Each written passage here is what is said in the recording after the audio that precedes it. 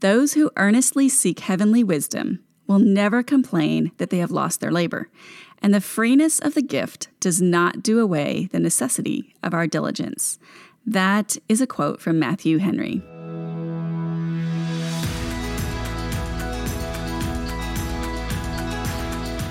I'm Michelle Berkey, and this is God's Wisdom for Today, a weekday live broadcast series from the book of Proverbs. Just like a proverb, this show is a short, wisdom-packed nugget of truth teaching us how to live our lives well. The book of Proverbs is an invitation from God to step into the wisdom of God. It is a very practical roadmap for developing the skill of living.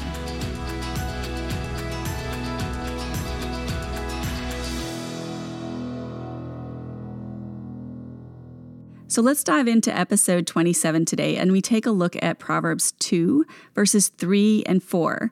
We're going to check it out in two different translations. We're going to talk about the language and what it says and what it means, and then we're going to connect it to our everyday walking around lives by asking ourselves some questions. But before we get into all that, let's pray. Father, I need your help today.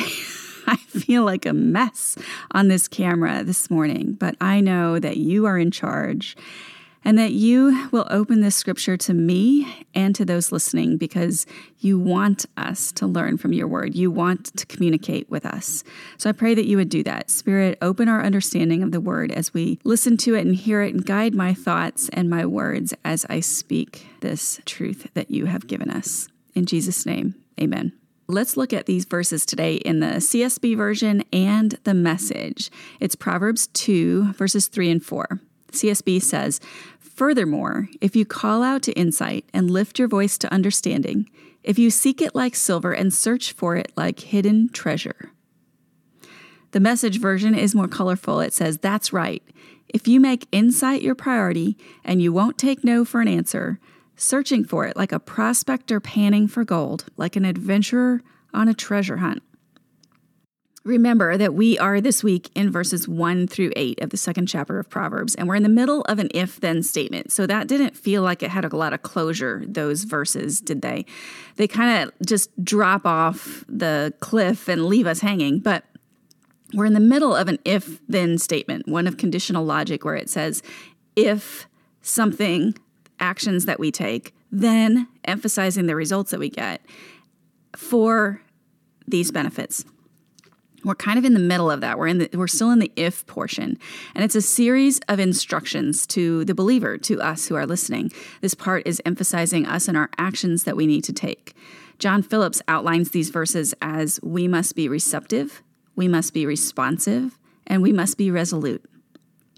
Chuck Swindoll divides it into 4 disciplines. And yesterday we covered discipline of the written word of God and the discipline of our inner desire. Today we have the discipline of prevailing prayer and the discipline of daily consistency. So let's look at the instructions in verse 3. We have 2 instructions in 3 and 2 instructions in 4. This particular verse is that we must be responsive and the discipline of prevailing prayer. Yesterday we saw that we were not only receiving, but we had to hide and treasure up. Not only did we have an ear to hear, but our hearts were supposed to be listening in obedience. Today we have not merely a cry, but an eager lifting up of our voice. So if you cry, the implication is that we have the desire for discernment with a sense of desperation, of earnestness, of passion. We're exerting some effort when we cry. Webster says that to cry is to utter in a loud voice, to call in an overly persistent way in a request or a demand. In Proverbs 1, it was wisdom who was crying out and lifting her voice. We had the same phrase we talked about in Proverbs chapter 1. Now we are pursuing with holy urgency, discernment, understanding. Lifting our voice is literally to give your voice. This expression is an idiom for lifting our voice to make a sound that carries further. So it's louder, it's more passionate. What are we crying out for? The Hebrew word for discernment, or insight as the ESV and the NIV translate it, is translated as understanding more often than discernment. It's understanding the hidden nature of things. It's being perceptive. It's the power or ability to see into a situation and have understanding of it. The NAS study notes say, this noun, understanding or discernment, conveys a strong moral and religious connotation, as exemplified by Job 28:28, which records that to depart from evil is understanding. That's what we're crying out for. It's for moral discernment or moral understanding. Verse 4 goes on to say, if you seek it like silver and search for it like hidden treasure. The Hebrew word for seek expresses a person earnestly seeking something or someone that does exist or is thought to exist with the intention that they're going to find it. The point is the finding and acquiring it. It pictures one seeking it until the object of the search is actually located. For example, have you ever lost your cell phone? Do I need to explain earnestly seeking any further? I didn't think so. It's that kind of looking for something that's extremely valuable. The Hebrew word for silver is most often translated silver, but is also translated over 100 times as money, and is used in Genesis to describe the money that Joseph slipped into his brother's sacks of provisions. The NET study notes say that these two similes affirm the value placed on the object. So we're talking about it as silver or treasure, and that influences the eagerness and diligence in the pursuit and development of wisdom. So if we see it as something valuable, like money or treasure, we're going to seek after it with more diligence. The point is not only that the object sought, wisdom, is valuable, but that the effort will be demanding but rewarding. The fact that the treasure is hidden implies that it will take some spirit-enabled effort to find it, to find the wisdom. So let's chat for just a moment about the word picture that the Message translation gave us when it talked about panning for gold. Panning for gold takes diligent effort over a long time. It is not really a get-rich-quick scheme, right? It takes careful attention because when you're developing treasure, when you're panning for gold, you're finding that gold piece by small piece. It's hard work. I'm going to end today with a quote and a story. The first is a quote by Warren Wiersbe. He says, obtaining spiritual wisdom isn't a once-a-week hobby. It is the daily discipline of a lifetime. But in this age of microwave ovens, fast food, digests, and numerous made-easy books, many people are out of the habit of daily investing time and energy in digging deep into Scripture and learning wisdom from the Lord. Thanks to television, their attention span is brief. Thanks to religious entertainment that passes for worship, their spiritual appetite is feeble, and spiritual knowledge isn't pleasant to their soul.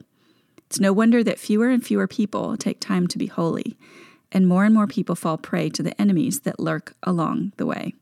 I think we could talk for a long time about that quote, but I'm going to tell you a story instead. Marvin Williams documented this story.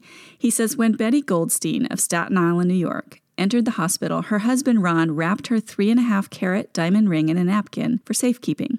But in a forgetful moment, the 63-year-old Goldstein threw the napkin in the trash.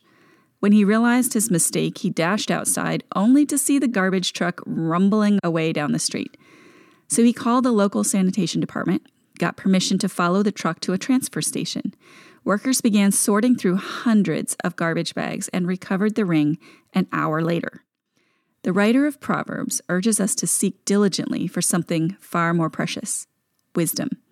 In Proverbs 2, a father encourages his son to do whatever is necessary to get insight and wisdom. This strenuous search for wisdom is actually a search for God himself.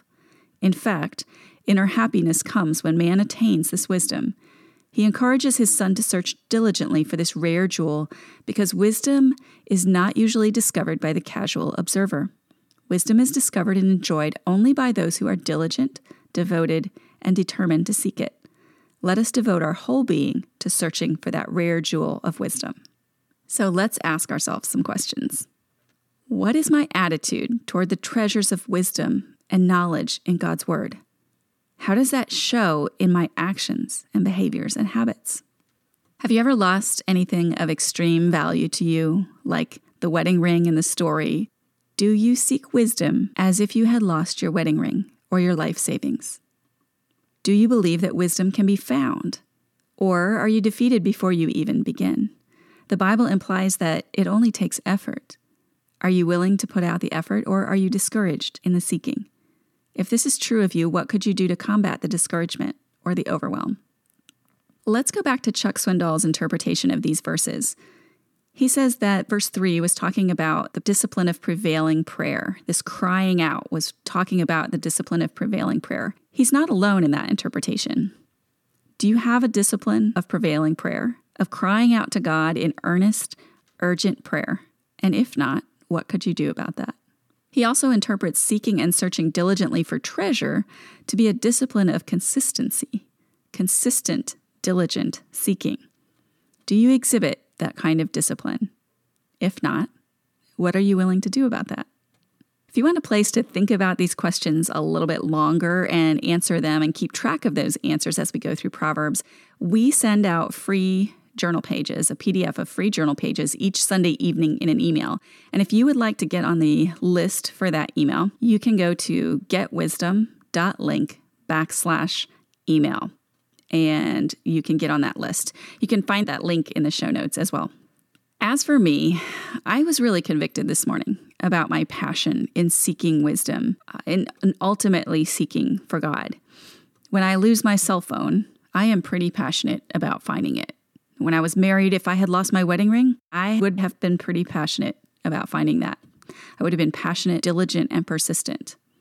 I would have been on my mind constantly. And that was kind of one of the things I was thinking about. You're never quite relaxed until you have found it. Like even if you have to stop looking for something, you're just still thinking about it. You're still dwelling on that.